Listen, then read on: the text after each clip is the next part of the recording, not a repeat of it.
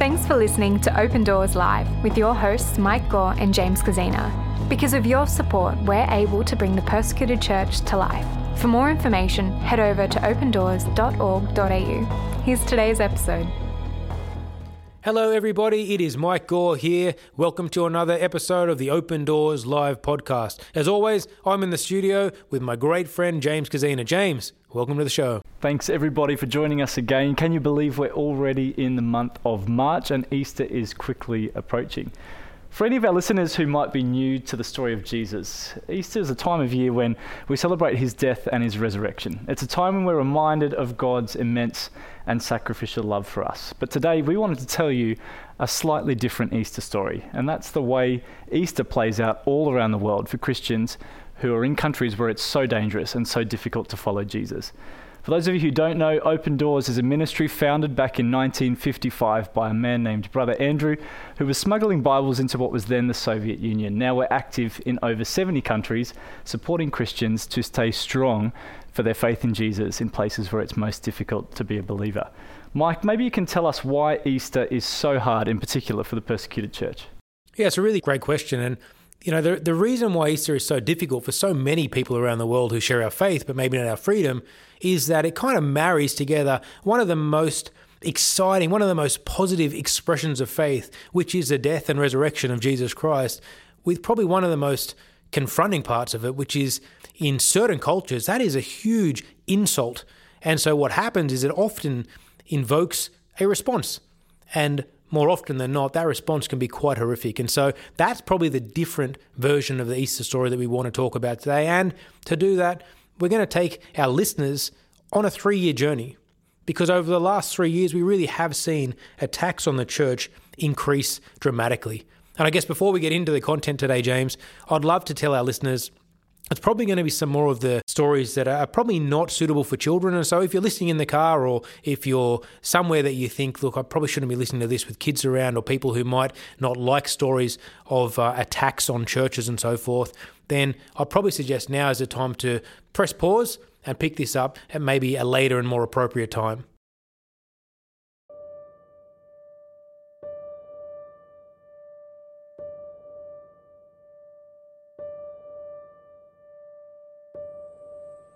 It was the 2nd of April, 2015.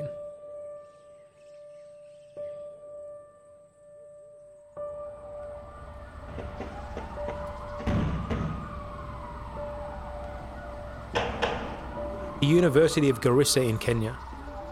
4 men from the Islamic extremist group Al-Shabaab entered the campus and began detonating explosives. They were targeting Christians. The gunmen then proceeded to kill a total of 148 students in the attack. On Easter Sunday, just after the attack, students in Kenya held a memorial service, and a presenter from the national radio station addressed Al-Shabaab, the extremist group, in a letter. And she said the following: "I'm sad for families who have to live with the loss, but I'm not sad for the students themselves. Theirs is a beautiful death. I assume Al-Shabaab deliberately chose this time of year, Easter, the time Christ laid down his life for us all. Yes, even you." James, can you imagine the impact of those words? How incredible to think that this woman is writing not only to the general public, but she's addressing the people who have killed other believers in this country. Come forward to 2016 on the 27th of March.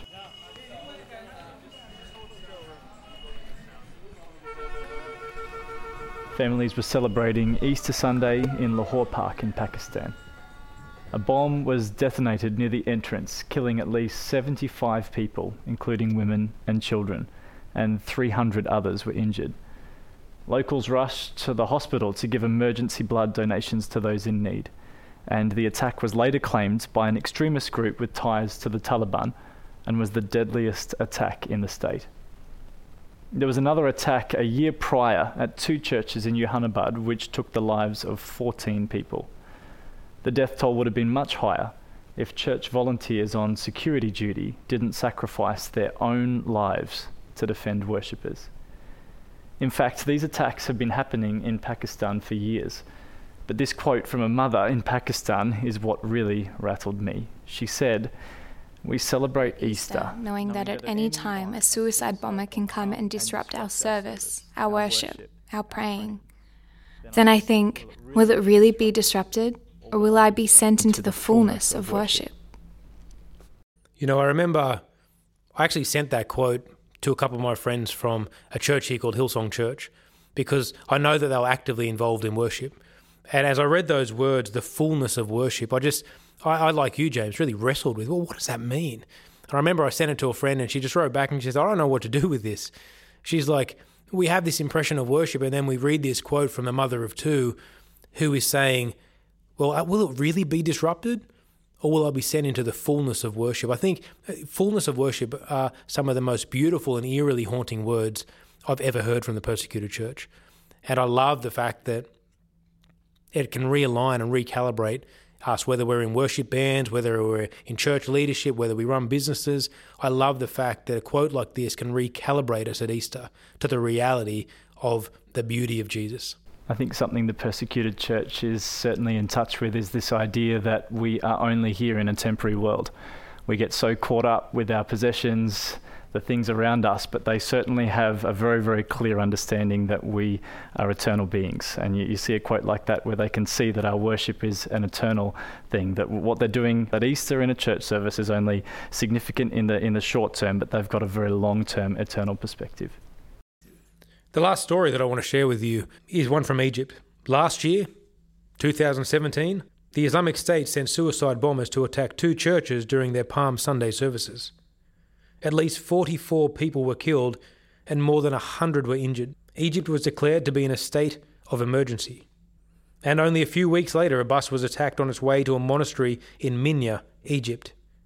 The men on board were given a choice: convert to Islam or die for Christ. It was Ascension Day, which takes place 40 days after Easter. Nadia and her family were on their way to visit the monastery of St. Samuel. They weren't worried about security until they saw some men in military clothing. They were armed and shot the wheels of the bus. They proceeded to climb on board. The men ordered Nadia's son to convert to Islam. Instead, he lifted his wrist and showed them his cross tattoo, something many believers in Egypt get as a public declaration of their faith. "No, I'm a Christian," he said. Here's what Nadia said happened after that. "Maybe you think I would rather have seen my son make a different choice," she said. "And of course, as a mother, I'm terribly sad and angry because I lost my son. But I am happy that I witnessed the faith I raised him in. I am thankful that he wouldn't deny Christ even with his life in danger. He made the right choice." The terrorists then grabbed Nadia's little grandson and said they would kill Nadia's grandson if the girls on the bus wouldn't come with them. But then a pickup truck approached. The terrorists left and walked towards the truck to carry out their second attack.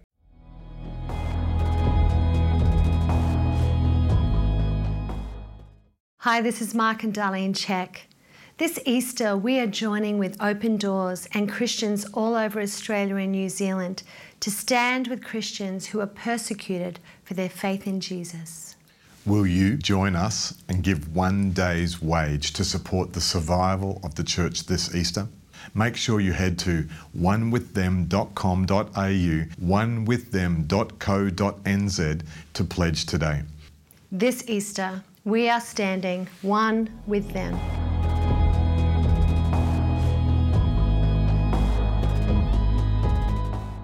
Welcome back to the Open Doors Live podcast, where we've been sharing with you, I guess, a different take on Easter. I just shared the moment Nadia watched her son give his life for Christ, when a group of armed men attacked their bus on Ascension Day, 40 days after Easter. The terrorists had grabbed Nadia's grandson and said they would kill him if the young women wouldn't leave with them. But then, a pickup truck approached. Marco and Mina were 2 young brothers who lived in a small village in Egypt. They were headed to St. Stephen's Monastery, where their dad worked. But on the road to the monastery, they could see a bus had been attacked. All the men who refused to convert to Islam were shot. Before they got a chance to turn around, the terrorists climbed off the bus and had made their way towards Mina, Marco, his father, and his father's colleagues who were also in the truck with them. "We heard them force our father to get out first," Mina said. "The man shouted that he had to convert to Islam, but my father said no, so they shot him." Their father's colleagues were all forced to step off the truck. One by one, they were asked the same question. Every one chose Jesus over their own life. When the terrorists found the boys, they decided to let them live to tell their story. Marco had to try and drive his father's truck to a place where he could get phone reception and call for help. His feet could barely reach the pedals. When they drove back to be with their father, he was still breathing. They tried to lift him into the truck, but they weren't strong enough. Marco cradled his dad to his chest. "Soon my clothes were soaked with his blood, but I didn't care." Not much later, their father died.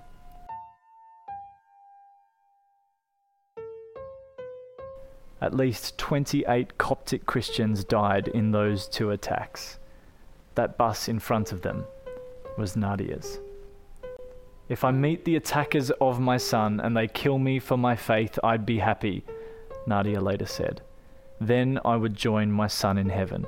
But I pray that they will be touched by God so that they will change their ways."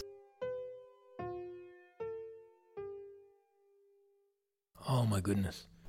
Mike, I think these few stories illustrate quite clearly why Easter is such a difficult time for Christians all around the world. What can we do here in Australia and in New Zealand? What should our response be to these kind of stories? Listeners would have heard an ad for One With Them, and it's, we often don't do this in the Open Doors Live podcast because, it's never meant to be promotional or anything like that. But the reality is that, hearing the story of the last 3 years, we have to do something to stand shoulder to shoulder with our brothers and sisters. And so off the back of that, we're doing One With Them.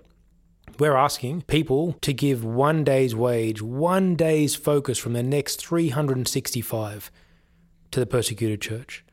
And the reason why it's Easter, I think it's so significant. Hopefully this episode in and of itself has shown us why it matters. Because for us, it's a celebration. For us in the free world, it is something we are just so excited to be part of. But for the people living under persecution, they also share that excitement, but they don't share that freedom.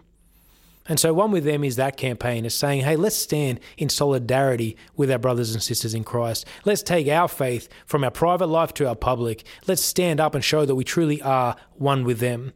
It's 1 day's wage. It's something of value that we can give to them that we know will make a huge difference. But more than that, it's the action of standing up, speaking out, and showing Jesus visibly in our lives that I think will bring a great sense of oneness to the persecuted church. And so for all of our listeners, please, that is my request. If you are listening to this podcast, could you be part of One With Them? And more than that, would you be bold enough to ask a friend to be part of it?